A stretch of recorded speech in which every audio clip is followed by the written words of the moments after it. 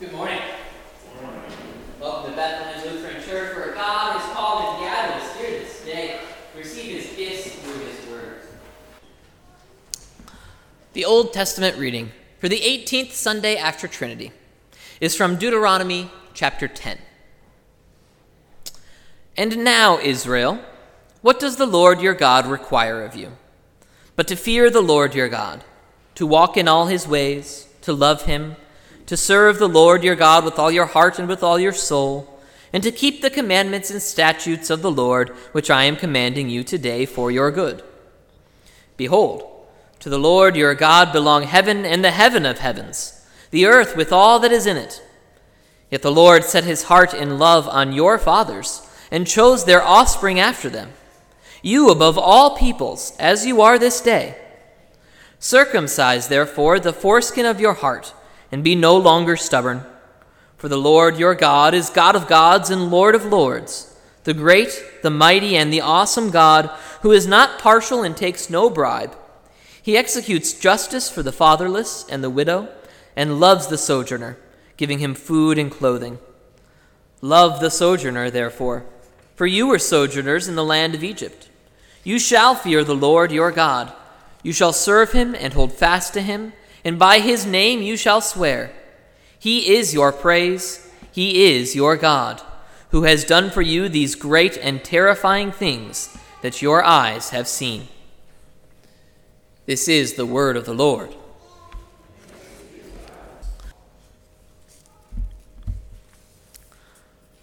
The epistle is from 1 Corinthians chapter 1.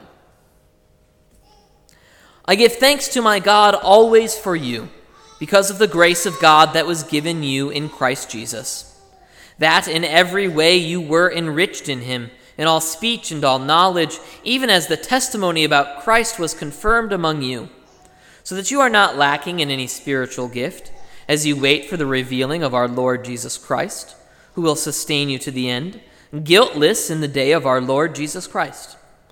God is faithful, by whom you were called into the fellowship of His Son, Jesus Christ our Lord. This is the word of the Lord. Please rise if able for the reading of the Holy Gospel.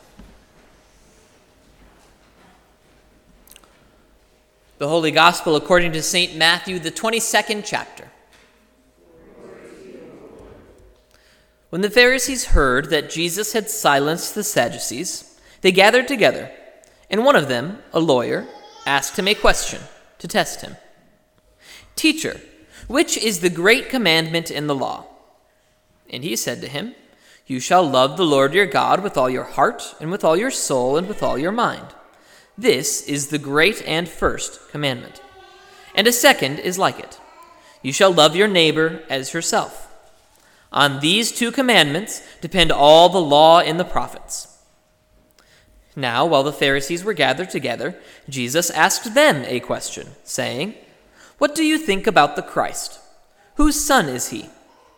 They said to him, The son of David. He said to them, How is it then that David, in the Spirit, calls him Lord, saying, The Lord said to my Lord, Sit at my right hand, until I put your enemies under your feet? If then David calls him Lord, how is he his son? And no one was able to answer him a word, nor from that day did anyone dare to ask him any more questions. This is the gospel of the Lord.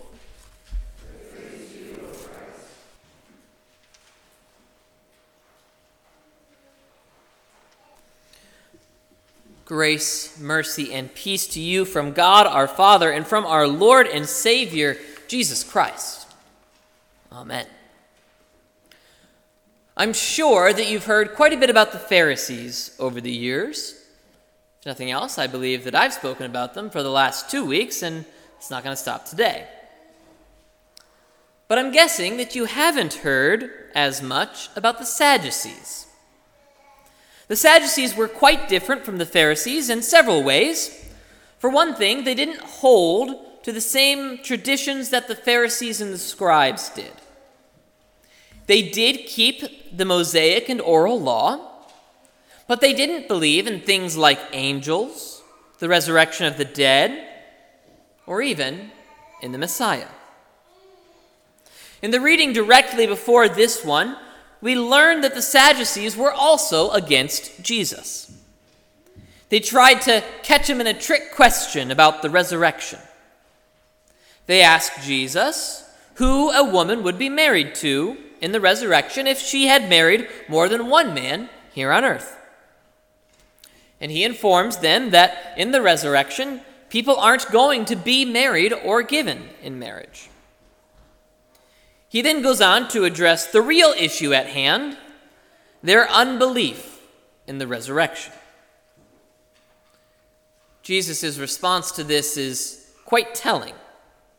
And we're going to go on a bit of a lengthy linguistic tangent here, so please stick with me.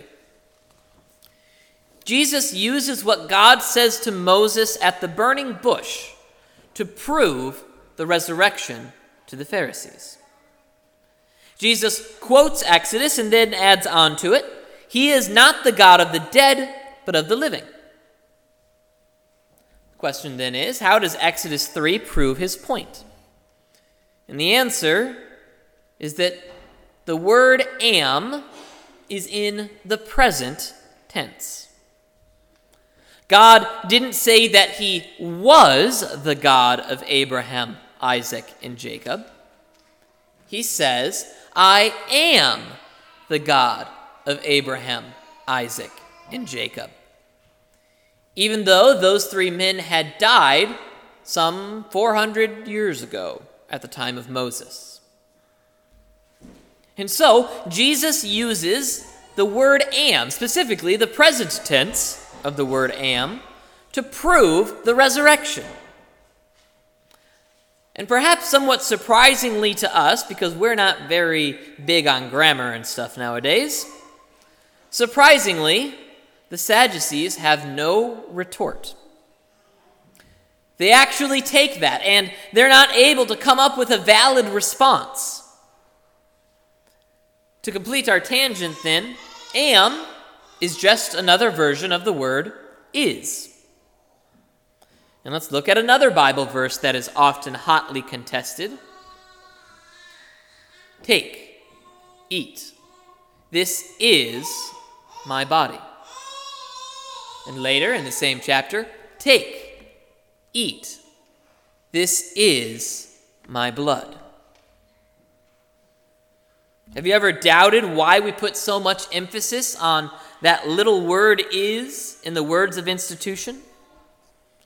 Just remember that Jesus proved the resurrection using that same word. But now let's come back to our gospel reading for today. The Pharisees hear about how Jesus had used the word am to silence the Sadducees. And for some reason, they think that they can do better, because the Pharisees and the Sadducees did not like each other very much. So the Pharisees get together and they start plotting, and they come up with a plan as our text continues. And please note before I start reading here that the Bible verses are going to sound a little bit different than what you heard, because these are my own translation. And one from among them, a lawyer, questions him, tempting him, "Teacher, which is the greatest commandment in the law?" And he declared to him, "You will love the Lord your God with your whole heart and with your whole soul and with your whole mind. This remains the greatest and first commandment. But a second is like it. You will love your neighbor as yourself. In these two commandments, the whole law hangs, also the prophets." Here, surprise of surprises, the Pharisees are again attempting to entangle Jesus in his words. They were trying to trap him.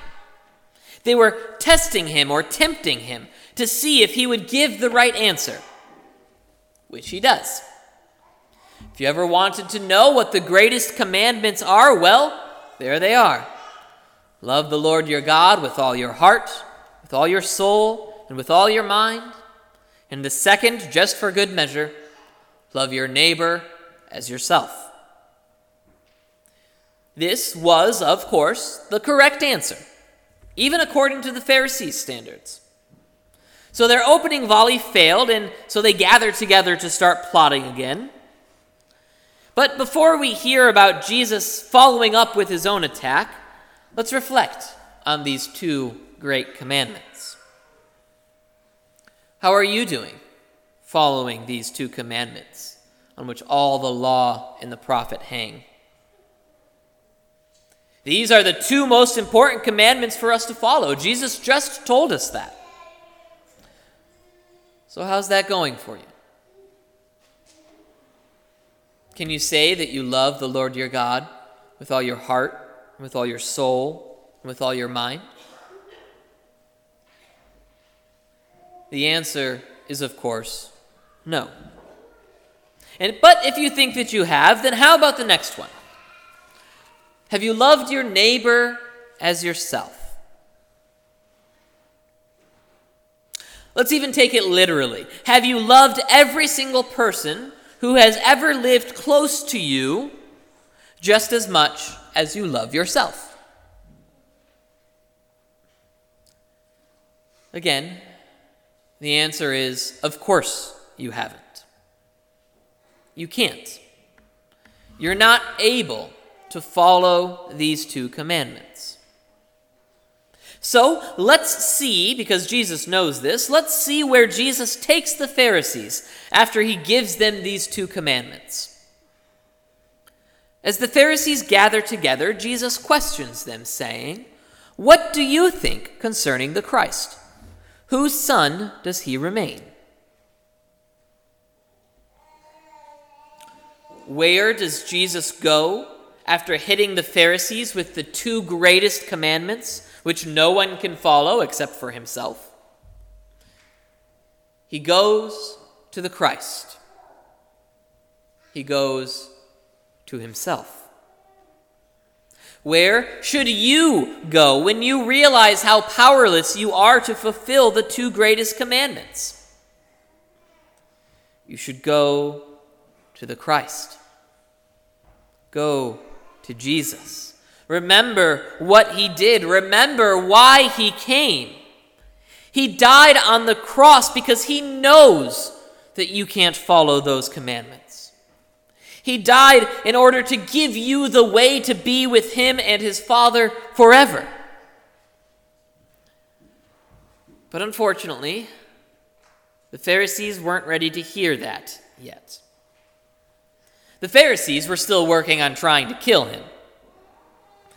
Therefore, Jesus is going to try and get them to realize who the Christ really is. The Pharisees responded to Jesus' question. They say to him, "Of David." He says to them, "How then does David in the Spirit call him Lord, saying, 'The Lord said to my Lord, you must be seated at my right until I place the enemies of you under your feet'? If then David calls him Lord, how is he his son?" And not one of them had power to answer him a word, and no one dared to question him about anything after that day. The Pharisees give their answer: David. And the Christ is indeed of the line of David. However, he is not the Christ's true father. The Pharisees were thinking that the Christ was primarily a man. They weren't thinking of him in the right terms. Jesus, therefore, corrects them. And he does it publicly, and he does it using Scripture and their very own words. Now, you would think that the Pharisees would have to retaliate after that, right? They couldn't just let that stand. But what do? How do the Pharisees retaliate? They don't. They can't. You cannot trap God in his own words. That's what both the Sadducees and the Pharisees were trying to do. They were trying to entangle God in his own words. And how often do we see that today? Just think back to our linguistic tangent earlier about communion. How many people, even those who are trying to pass as Christians, try to get around the words that Jesus gives us regarding communion? Think of how people try to get around the words about homosexuality or concerning the sanctity of life, whether that be in the womb or in instances such as assisted suicide or euthanasia of the elderly. Think of how the devil attacked Eve. How did he do it? Did God really say? The devil even tried this on Jesus himself, the Word incarnate, when he was tempting him. That which is going on right now. People are trying to cast doubt on the Word. This has been going on since the fall.